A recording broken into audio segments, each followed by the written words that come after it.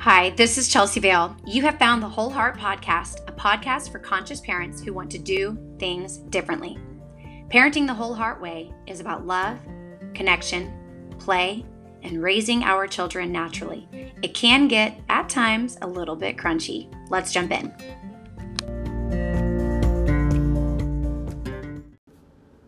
Let's talk a little bit about sickness and wellness. I know that we're already getting into the season where, the flu is starting to come around. Hopefully you didn't get any food poisoning over, Thanksgiving break, and you may even be seeing some stomach viruses or some strep and things like that. For most of my listeners, you probably have a little bit of an older child, therefore you're not even thinking about breastfeeding. But if you are an expectant parent or you have a brand new baby at home, I strongly encourage you to breastfeed as long as possible. Breastfeeding is not just about the nutrition and the bonding, but it also has superhuman antibodies and immune boosting power. I actually nursed my babies until they were 3, and they have only been sick one time. In fact, my son, Cannon, only had an ear infection once when he was 3, but other than that, they've never been sick. And they're also not vaccinated, which recent studies have shown that unvaccinated children are significantly healthier than vaccinated children because we've not messed with the natural immunity of their system. So I strongly suggest breastfeeding for sure. And I will tell you that there's been a couple of things that I've done with my kiddos that might be considered a little bit crunchy.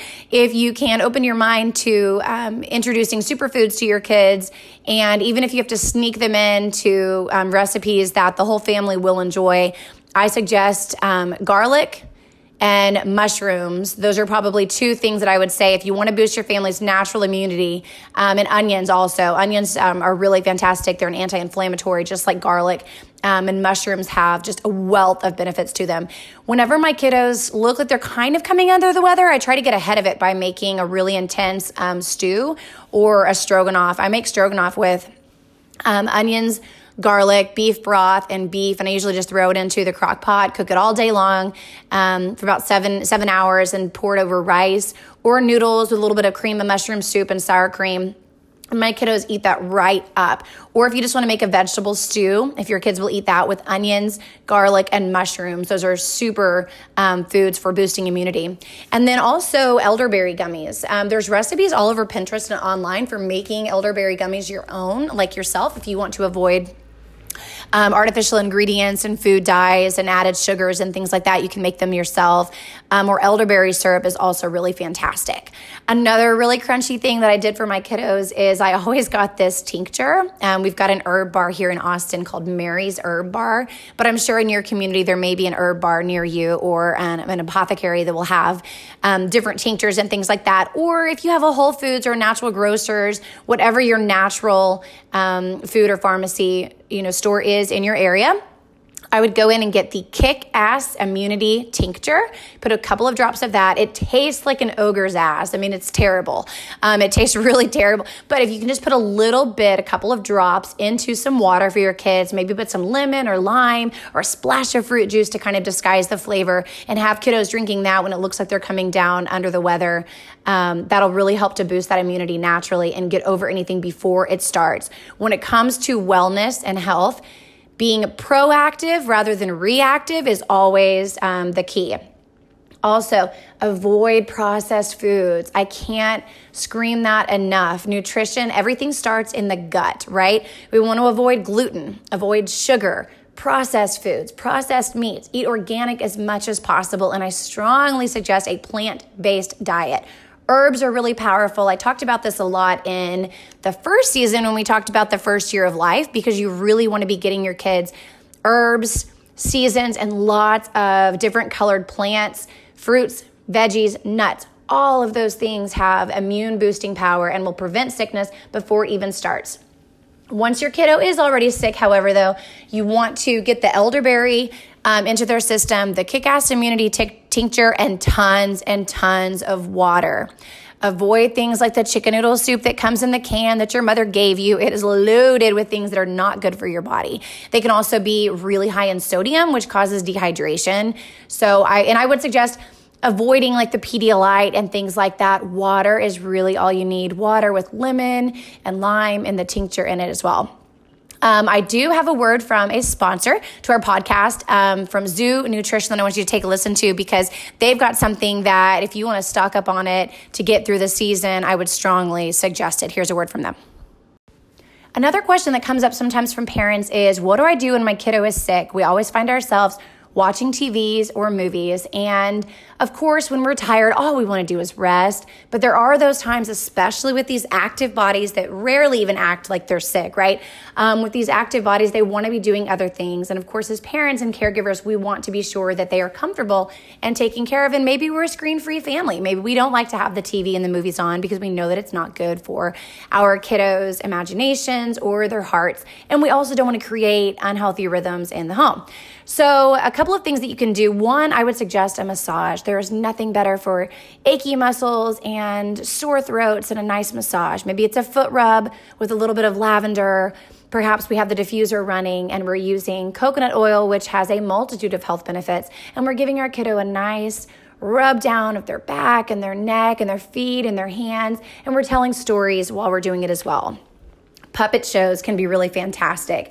Wouldn't it be nice to be laying on the couch, snuggled under a warm blanket with the fire going, soft music playing, mom's rubbing your feet or dad's rubbing your feet, and they're telling you a story about a boy who was sick, or perhaps a story about when they were sick. Kids love bonding with us and hearing our stories and our personal experiences, and story time is a really great way to keep that mind and imagination active even when your kiddo is sick. Another suggestion is just reading stories, giving your kiddo a book to look at, maybe even some little figurines and some sand. Kinetic sand or natural sand can be very soothing, or perhaps just give them a little ball of clay to play with for a little bit, whether it's clay or Play-Doh or beeswax. They can just hold in their hand and move things back and forth to quiet their bodies, keep their minds interested and active, and allow the imagination to run wild as they play with the clay or the Play-Doh or the beeswax. If your kiddo is a little bit older and they are already knitting or crafting dolls, that's another great activity that you can do. Some kids don't really feel like coloring or painting. It takes a little bit too much concentration, but perhaps if they like to sew or play with felt, maybe they could just felt some rocks or do a little bit of water play. There's plenty of quiet activities that you can do at home to keep kiddos calm while they're overcoming sickness and allowing their body to heal. I also think that tub time can be really important. Perhaps you get some of their favorite dolls nice and dirty, or some of their animal figurines covered in mud, and then you plop them in the tub with the child and allow the child to scrub and get all of the items clean in a big tub of warm, soapy water. The benefits to that are also that internally it feels really good when you're sick and you want to be taken care of to take care of something else. Some kids, when they're sick, you see them go towards dolls or puppies or things that need healing and caregiving. You see a lot of kids playing doctor when they're sick, and it's because they want to be nurtured and cared for, and you see that coming out in their play. It feels good to care for something when you need care yourself. And also just ask your child. That's really great to model for them. Hey, baby, I know that you're sick. What is it that you like when you're sick? Do you like to be touched, or do you just want to be left alone? Do you like for mommy to read to you, or would you like to make up your own story? Giving our kids choices and letting them know that I see you, I hear you, I understand, I care, and I'm not going to force anything on you that maybe I liked when I was sick, but you don't like it when you're sick. And it opens the lines of communication that, this is a mutual give and take relationship, and I respect your needs just like I want you to respect my needs. Good luck getting through this season. I hope that you will take these tips and tricks to heart and help little ones and help yourself to feel better if you're already sick, and be proactive if you're not sick yet. If you have any questions for me, please shoot me an email, chelsea@joinwholeheart.com. Be well. You have been listening to Whole Heart Crunchy Parenting, a podcast for parents who want to do things differently. If you haven't already subscribed, please subscribe at Anchor, Apple Podcast, Spotify, or wherever it is that you get your podcast. I'd also appreciate a follow on Instagram at joinwholeheart. And if you'd like to support the podcast through a small donation, you can find our Patreon page at patreon.com/wholeheart. Thank you for listening. Be well.